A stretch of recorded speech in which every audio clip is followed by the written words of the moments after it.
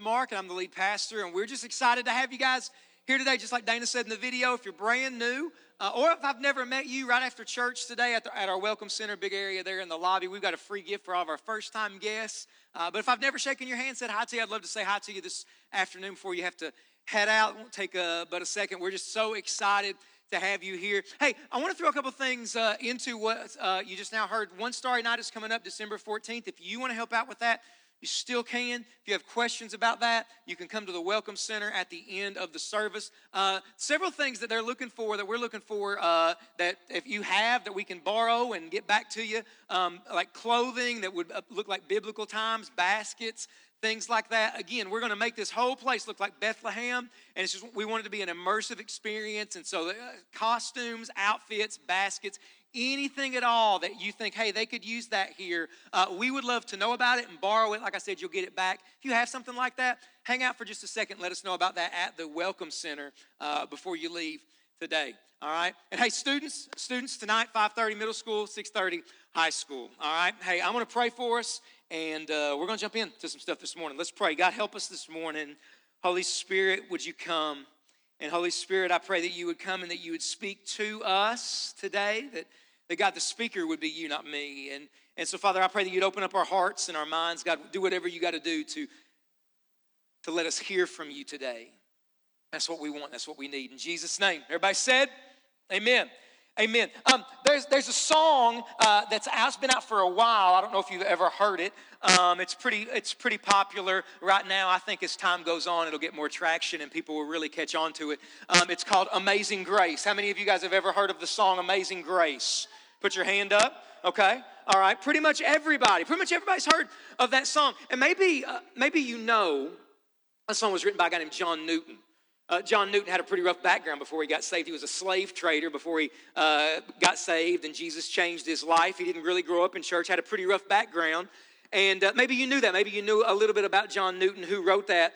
But maybe you didn't know, or you don't know kind of the circumstances around what led to John Newton writing Amazing Grace. And to know that, you got to know about another guy that most people honestly don't know, but they should. His name is William Cowper.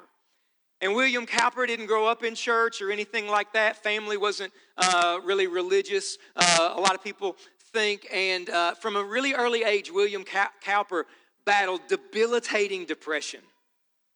As he moved on into his teenage years, he attempted suicide several times. And it came to a point, it was so severe, they actually put William Cowper in an insane asylum. We might think a psychiatric hospital, but they actually put him in an asylum there where he lived. He spent well over a year there. And the doctor that was assigned to William Cowper was a Christian. And so every time he would go in and try to work with him, he would share the gospel with him, tell him about Jesus. And William Cowper, after hearing about Jesus for a while through this guy, William Cowper prays to get saved.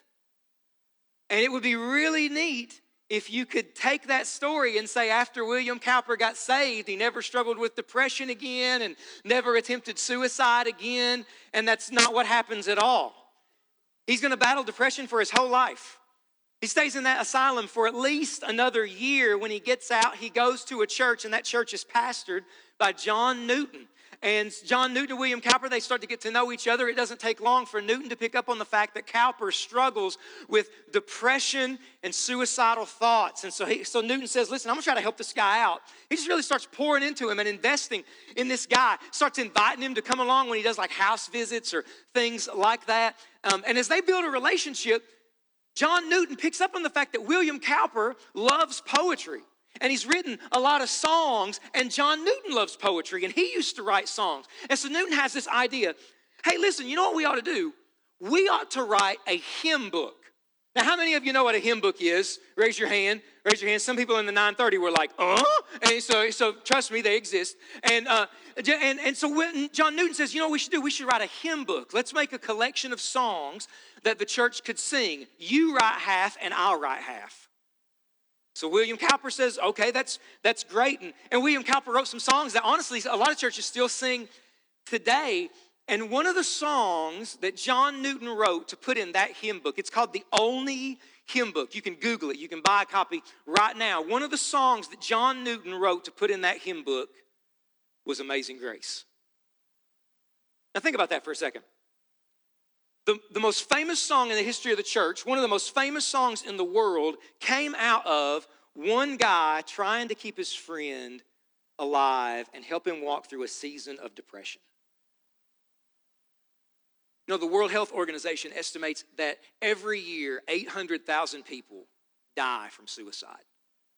That averages out to about a person every 40 seconds. And you can't even begin to think of the people who try suicide and fail at the attempt. And so today in our series called Hope for Mental Health, we're going to talk about suicide. What does God say about it? And you might be wondering, why in the world would you even talk about this in church? And I'll tell you, it's really simple. The reason we're going to talk about this in church is because it's in the church. People struggle with these kinds of things. And I won't even talk about the church in general. I'll talk specifically about this church. About a year ago in November, we started to ask people to fill out their connection card every single week. And we do that every single Sunday. So if today's your first time, at the end of the sermon, we're going to take a second and ask everybody to fill that out. We do that for several reasons. One, because God just brings a lot of people here every week, and that's a really good way for us to try to take care of people, to help people. Last week, there was over 400 people here last Sunday.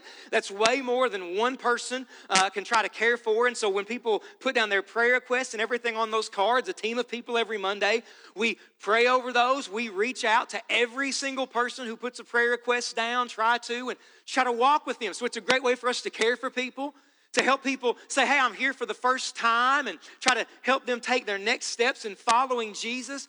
But one of the things that started happening last November, and it's happened steadily all through the year leading up to this November, which will be 1 year since we've done that, is over and over for the past year, we've seen connection cards that are turned in, and on them people put, I'm struggling to live. I'm really thinking about committing suicide. I don't think I can go on anymore. I don't want to live anymore. I want to die.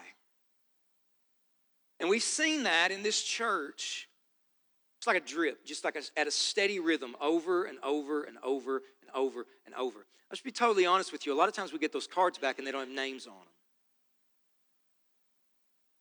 So why would we talk about it? Because it's in this church. Is it in the church? Yeah, but it's in this church. And so we're going to talk about it. And I think what we're going to do today, we're going to try to do two things. One, I want to try to give some hope. I mean, that's what the series is called. But before we try to do that, I want to answer the biggest question that I get. And I get this question over and over when it comes to this issue. And it's this question here. Do Christians who commit suicide go to hell, or is suicide the unpardonable sin? So that's two questions. So the easiest way to answer this question is actually to reverse the order. Let's do the second one first. Is suicide the unpardonable sin?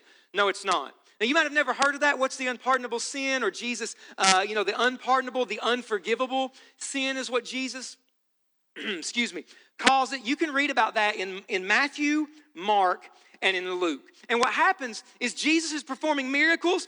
Pharisees, religious leaders of the day, they see what Jesus is doing, right? He's healing the sick and all these things. And they say that the reason Jesus is performing the miracles that he's performing is because Jesus is possessed by the devil. And so Jesus says that is the unpardonable sin, to take the work of God and to say that Satan did it, to give Satan credit for what is really the work of God. We can see Jesus say it here in Mark 3:28-29. Truly I say to you, all sins will be forgiven the children of man, whatever blasphemies they utter.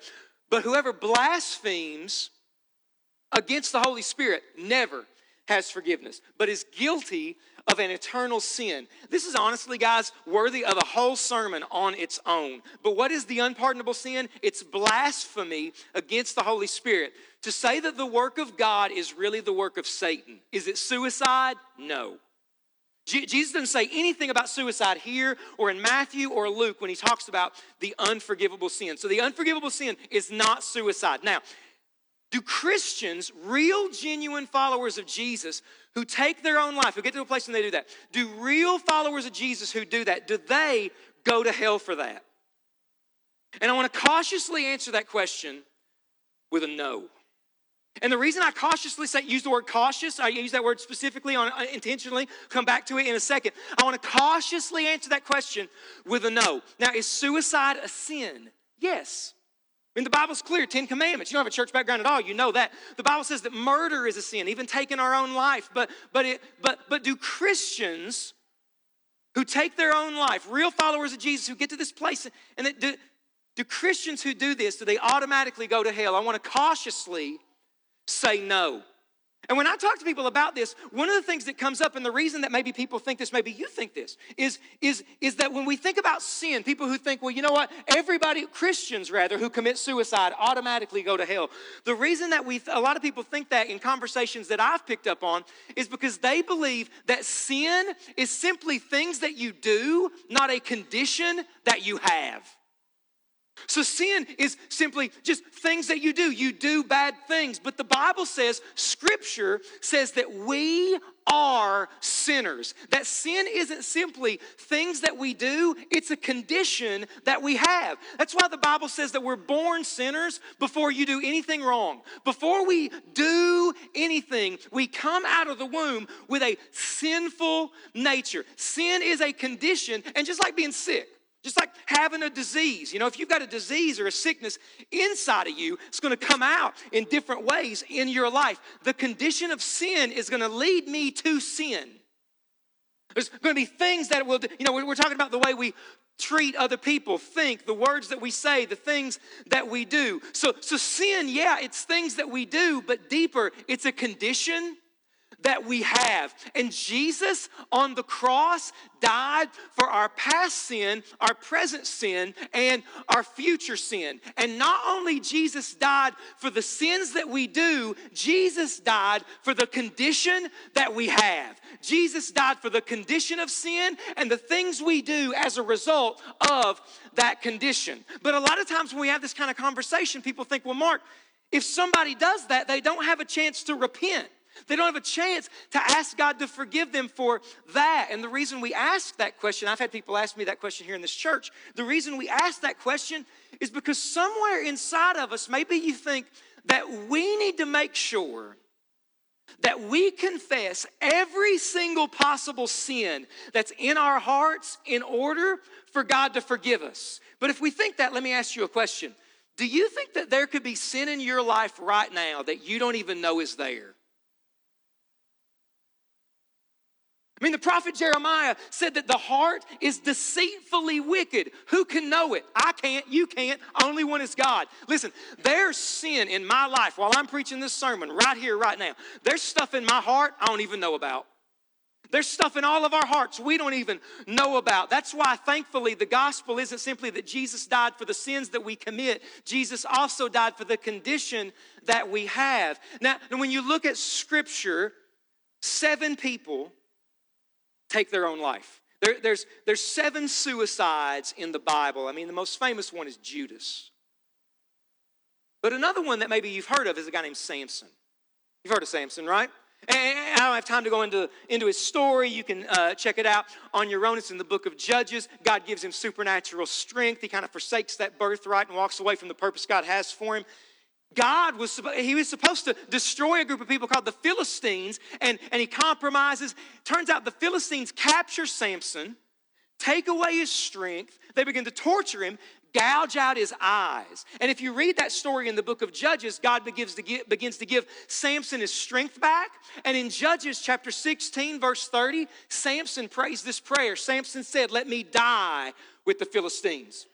So they have this party, the Philistines do. They bring Samson out. They're going to humiliate him just to show that they're stronger than the God of the Israelites. Samson positions himself between these 2 pillars. And the book of Judges said that Samson pushes those pillars down, kills everyone in that temple, including himself. So Samson takes his own life. The next time you read about Samson in the Bible is in one of the most famous chapters in the Bible, Hebrews 11. It's called the Hall of Fame of Faith. It's got some of the people that everybody knows about and celebrates, the godliest people that we think of in the Bible: Moses, Abraham, David. And in Hebrews 11, verse 32, it says this: "What more shall I say? For time would fail me to tell of Gideon, Barak," and who's the next name? Samson. And so Samson finds himself in the Hall of Fame of Faith, one of the godliest people that God raised up, who at the end of his life had a dark moment. I love Romans 8. Romans 8 says this, 35 through 39. Who shall separate us from the love of Christ? Shall tribulation or distress, persecution or famine or nakedness or danger or sword? And he goes down, knowing all these things we're more than conquerors through him who loved us. For I am sure that neither death nor life nor angels, rulers, things present nor things to come, nor powers, height nor depth, nor anything else in all creation will be able to separate us from the love of God in Christ Jesus our Lord. So nothing can separate us from the love of Christ once we are in Christ. So why am I taking a little while to belabor on this point and just to lay it out for us the way that I'm trying to? It's because some of you are here, you're watching online, and you know somebody who was a follower of Jesus, got to this point, and now you're left and you ask, what happened? And then on the other side of that, you're here today, and you are in that dark place now. You are having these kind of thoughts now. I mean, if there's an emotion that we can try to put with suicide, it's the emotion of despair. Despair is when you are at the bottom. I mean, when you're in despair, your heart has given up hope to ever being happy, to anyone ever coming to help you, to save you, to fix you. You are at the bottom. And maybe that's you today here. Maybe that's you as you're watching online. And you're there and you're thinking, where is God? And I want to tell you today, God is right there with you. God is right there in that dark place. And so what do we do? How can we have hope if you are thinking these kind of thoughts, if you are in that pit of despair, if you find yourself in the darkest moments of your life? How can we have hope? Psalm 13. Go ahead and grab your Bible, turn it on if you got it on your phone or whatever, and open it up. I want us to look at Psalm 13. Remember, we're in the Psalms of Lament. Lament is a prayer or a praise. It's a song born out of pain, rather. And what we said last week, we'll say it every week in this series. The Psalms teach us how to talk to God. So Psalm 13, the words are going to be on the screen behind me. Psalm 13 says this: How long, O Lord, will you forget me forever? How long will you hide your face from me? How long must I take counsel in my soul and have sorrow in my heart all day? How long shall my enemy be exalted over me? Consider and answer me, O Lord my God. Light up my eyes, lest I sleep the sleep of death. Do you hear it right there? Lest my enemies say, I have prevailed over him. Lest my foes rejoice because I am shaken. But I have trusted in your steadfast love. My heart shall rejoice over your salvation. I will sing to the Lord because he has dealt bountifully with me. Psalm 13 is written by David. Goliath killing David. David, a man after God's own heart. David, in the Hall of Fame of Faith, we saw it a minute ago. Here he is, Psalm 13. God, have you forgotten me? God, where did you go? God, listen to me when I talk to you. That's what he says in verse 3. It might be clearer in your translation. God, look at me when I talk to you. You ever have a parent or grandparent talk to you that way? Know you're in trouble when they say that, right? Boy, you better look at me when I talk to you. Can you imagine talking to God like that? David, Psalm 13:3, God, look at me when I am talking to you.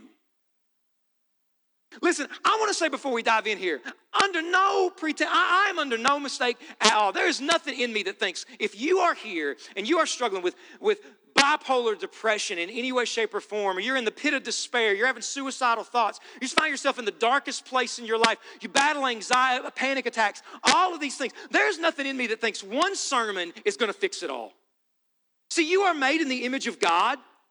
And if that's you today, or fear, worry, anxiety, whatever that inner battle looks like, you're made in the image of God. And so the way that we fight these things, you need to fight those things in a way that encompasses or covers everything you are as somebody made in the image of God. You need a way to fight these things emotionally, physically, and spiritually. So it might be you're talking to a counselor, or you're meeting with some people here at church, or a therapist. It might mean you're going to a doctor and you're on some kind of medication. And listen, I want to say to you, if that's you, listen, you are not some second-class Christian. God doesn't look down on you for that. I'm of the opinion that listen, if God uses that in your life to help you, that is a sign of God's good grace to his people, that God has made that available. But we also need a way to attack those things spiritually.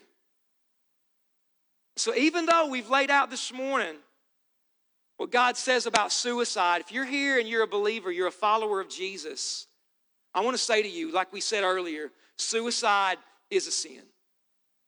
But if you are here today or you're watching online, I want to say to you with everything that I can, and I just pray that you would hear me right now. If you are here today listening to this, and man, you are just resonating with this at a really deep level, I want to tell you today that if you're here, you're watching, or wherever you are listening to this, God's will for you is life. You are made by God, and you are not a mistake. You are not worthless, and you have a purpose, and you are loved by God more than you could ever imagine. Life is a gift, and God's will for you is life. But if I'm at the bottom, what do? I think David gives us two things. So if you're taking notes or whatever, write these down. The first thing that we see David do is David gets real. We gotta get real. We're going to see hope and find God at the bottom. We got to get real. And I mean getting real about life and getting real about who God is. I mean, I just love what David says here, how honest he is. God, how long are you going to forget me? Look at the rest of it. God, how long are you going to hide from me? Have you ever felt like that? Have you ever felt like God's just hiding from you? Have you ever felt like God has forgotten you? We might have a hard time expressing that. We might have a hard time saying those things. But listen, I'm just convinced if we were honest, we'd all admit that we felt that before. And so God has just given us permission to be real, to be honest. And listen, Christians ought to be the most realistic people around. Christians ought to be the most realistic people around, because we know that the world is broken, but we also know that brokenness doesn't win. We know that death is dying, that Jesus wins, and there is hope. Amen? We know those things. Listen, for too many Christians act and talk like their Bible ends at Genesis 3.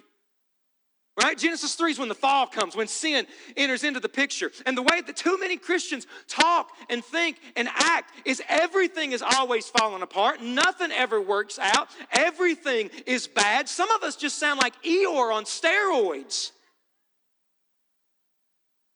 And nothing ever goes right. Can I just be honest with you? Listen, a great way to see your faith shrivel up is to become cynical.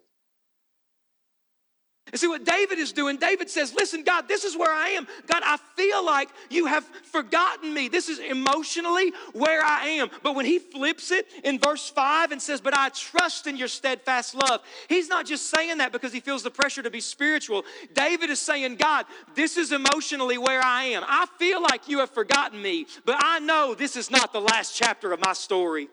I know this is not where it ends. I know you have not forgotten me. And listen, when we can get that real about where we are and who God is, all of a sudden, God can break through in the darkness. But we don't stop there. We don't stay there. The last thing, the second thing is crucial. This is a big deal. We need to make the pivot. We need to make the pivot. That makes absolutely no sense. But what we're talking about is, do you see everything happening there in the first 4 verses? God, how long are you going to forget me? How long are you hiding from me? God, it feels like my enemies, verse 4, are winning. And then all of a sudden there's a change. All of a sudden there's a shift. There's a turn. There's a pivot. Every one of the Psalms of Lament has a pivot, with the exception of Psalm 88 we looked at last week. Remember Psalm 88, last verse, darkness is my closest friend. I'm sure you memorized that. It's the happiest verse in the Bible. Maybe you got it tattooed on you somewhere this week. Right? And but every single one of them makes some kind of turn. They make some kind of pivot. David is making the pivot. Says, God, I feel like you've forgotten me, but I trust in your unfailing love. Listen, we don't know how long the journey was between verse 4 and verse 5. It could have been days, could have been weeks, it could have been months, but we know that David is not trying to put a spiritual Band-Aid on it. David is saying, God, this is how I feel, but this is who you are, and I refuse to let go of you. See, this is how faith works. See, faith is a muscle. Did you know that? Faith is a muscle. Now, let me ask it this way. How many of you work out, go to the gym, raise your hand? This is your moment just to brag, flex a little bit as your hand's going up. That's me right there. Yes, right there. Right, anybody do that? Raise your hand. Raise your hand one more time. Raise your hand one more time. Literally nobody in the 930 raised their hand. Nobody. Like in the 930, they thought I was speaking in tongues or something when I started. They was like, what? I need an interpreter. I don't get it. They had no clue. They didn't understand. Right? Listen, have you ever went to the gym when you didn't want to? Have you ever worked out when you didn't want to? Man, you ever tried to eat right when all you wanted to do was eat the whole cake? Right? Just like shove it in my face, right? Just give me the whole thing. You ever try to do that? Sometimes you got to go to the gym when you don't want to. Sometimes you got to do what you know you need to do even when you don't want to do it. You don't feel anything. Here's where we make the mistake as followers of Jesus. Here's the mistake we make. We make the mistake that I've got to feel something and then I'll believe it. I've got to feel something and then it's genuine. I don't want to be inauthentic. I don't want to lie. I don't want to fake anything. I don't feel it. I've got to feel it for it to be real. I've got to feel it for me to believe it. But listen, we've got the order wrong. You believe it and then you'll feel it. That's why, listen, the best thing you can do when you don't feel like worshiping is to worship. That's why the best thing you can do when you don't feel like raising your hands is to raise your hands. That's why the best thing you can do when it feels like God has forgotten you is to say, God, I don't know where you are, but I trust that you are right here with me. I am trusting in your unfailing love. And what happens when you do that is you are flexing your faith. You're working out your faith. Your faith is getting stronger when you believe even though you don't feel him. Even though you don't see him. You worship even though everything in and around you may say don't worship. He's left you. You can't trust him anymore. He's abandoned you. But man, when you worship in the middle of the darkness, your faith is growing. Right? Amen? Does anybody know what I'm talking about? Your faith is a muscle and you've got to work it out. So I don't know what's going on in your life right now, but maybe you're at a place where you just feel like everybody's leaving you. You just thought you could always trust or bank on this group of people or these friends. I don't know what that looks like. You just feel like everybody is against you and you just need to go to God and use your faith and flex it and say, God, I feel like the world hates me. God, I feel like everybody is walking away from me. But God, I believe that what they mean for evil, you mean for good. God, I believe that my enemies are not out of control. They are under your control. God, I believe that you control their mouth, their tongue, their minds. I believe that one day they will submit to you here or then, but God, it's under your control, even though it hurts, right? Or you might be in that dark place where you just feel like you're in that pit. You don't know if you can keep living at the way that you are, at the place where you are, and you just got to go to God and say, God, I don't feel you. God, I don't see you. God, I feel like my life is it's ending, but God, I am trusting in your steadfast love. God, I know that you're going to be good to me because, God, you've been good to me in the past, and I believe that I will see it again.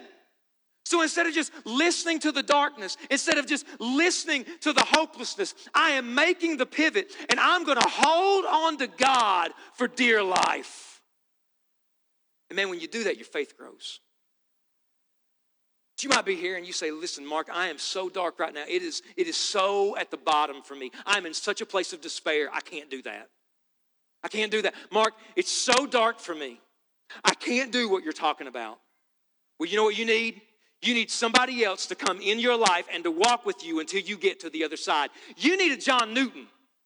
Somebody to walk with you and believe God, and you can borrow their faith for a while until you can trust God. Somebody to remind you of a time when God was good. Somebody to speak into your life the promises of God. Somebody that you can call, text, somebody that will walk with you in the darkest moments of your life, who loves you and loves Jesus enough to not let you go, to hold on to you and to hold on to God until we're all doing it together. That's what the church is for, isn't it? Isn't that what the church is for? The church is not some civic organization or some community event that we put on every 7 days. We are a group of people so broken that the Son of God had to bleed and die and come back to life for every last one of us. And if He did that for me and for you, then there is grace in this place to say, I need help. I can't do this alone. And hope to God that somebody else would hear that cry, grab their hand, and say, I am in it with you. Amen? That's what the church is for. You need somebody like that. You might be here, though. You're thinking, Mark, I'm in this place. Everything you're saying is where I am. Everything you're talking about right now, it just feels like you are reading my mail, and I don't know where God is. And I want to tell you today, God is with you. God is with you. God is at the bottom. God is in the darkness. God is with you. Our God promises that He makes everything good, that God turns everything for the good. And if it's not good, God's not done.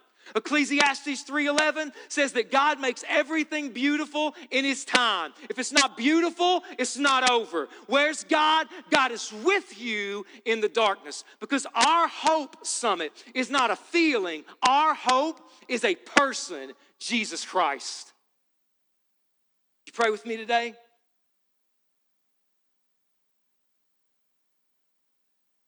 And you might be here and you know you are in that dark place. You feel like you are in that pit. And I want to tell you today that you're not the only one that knows it. God knows it. God knows it.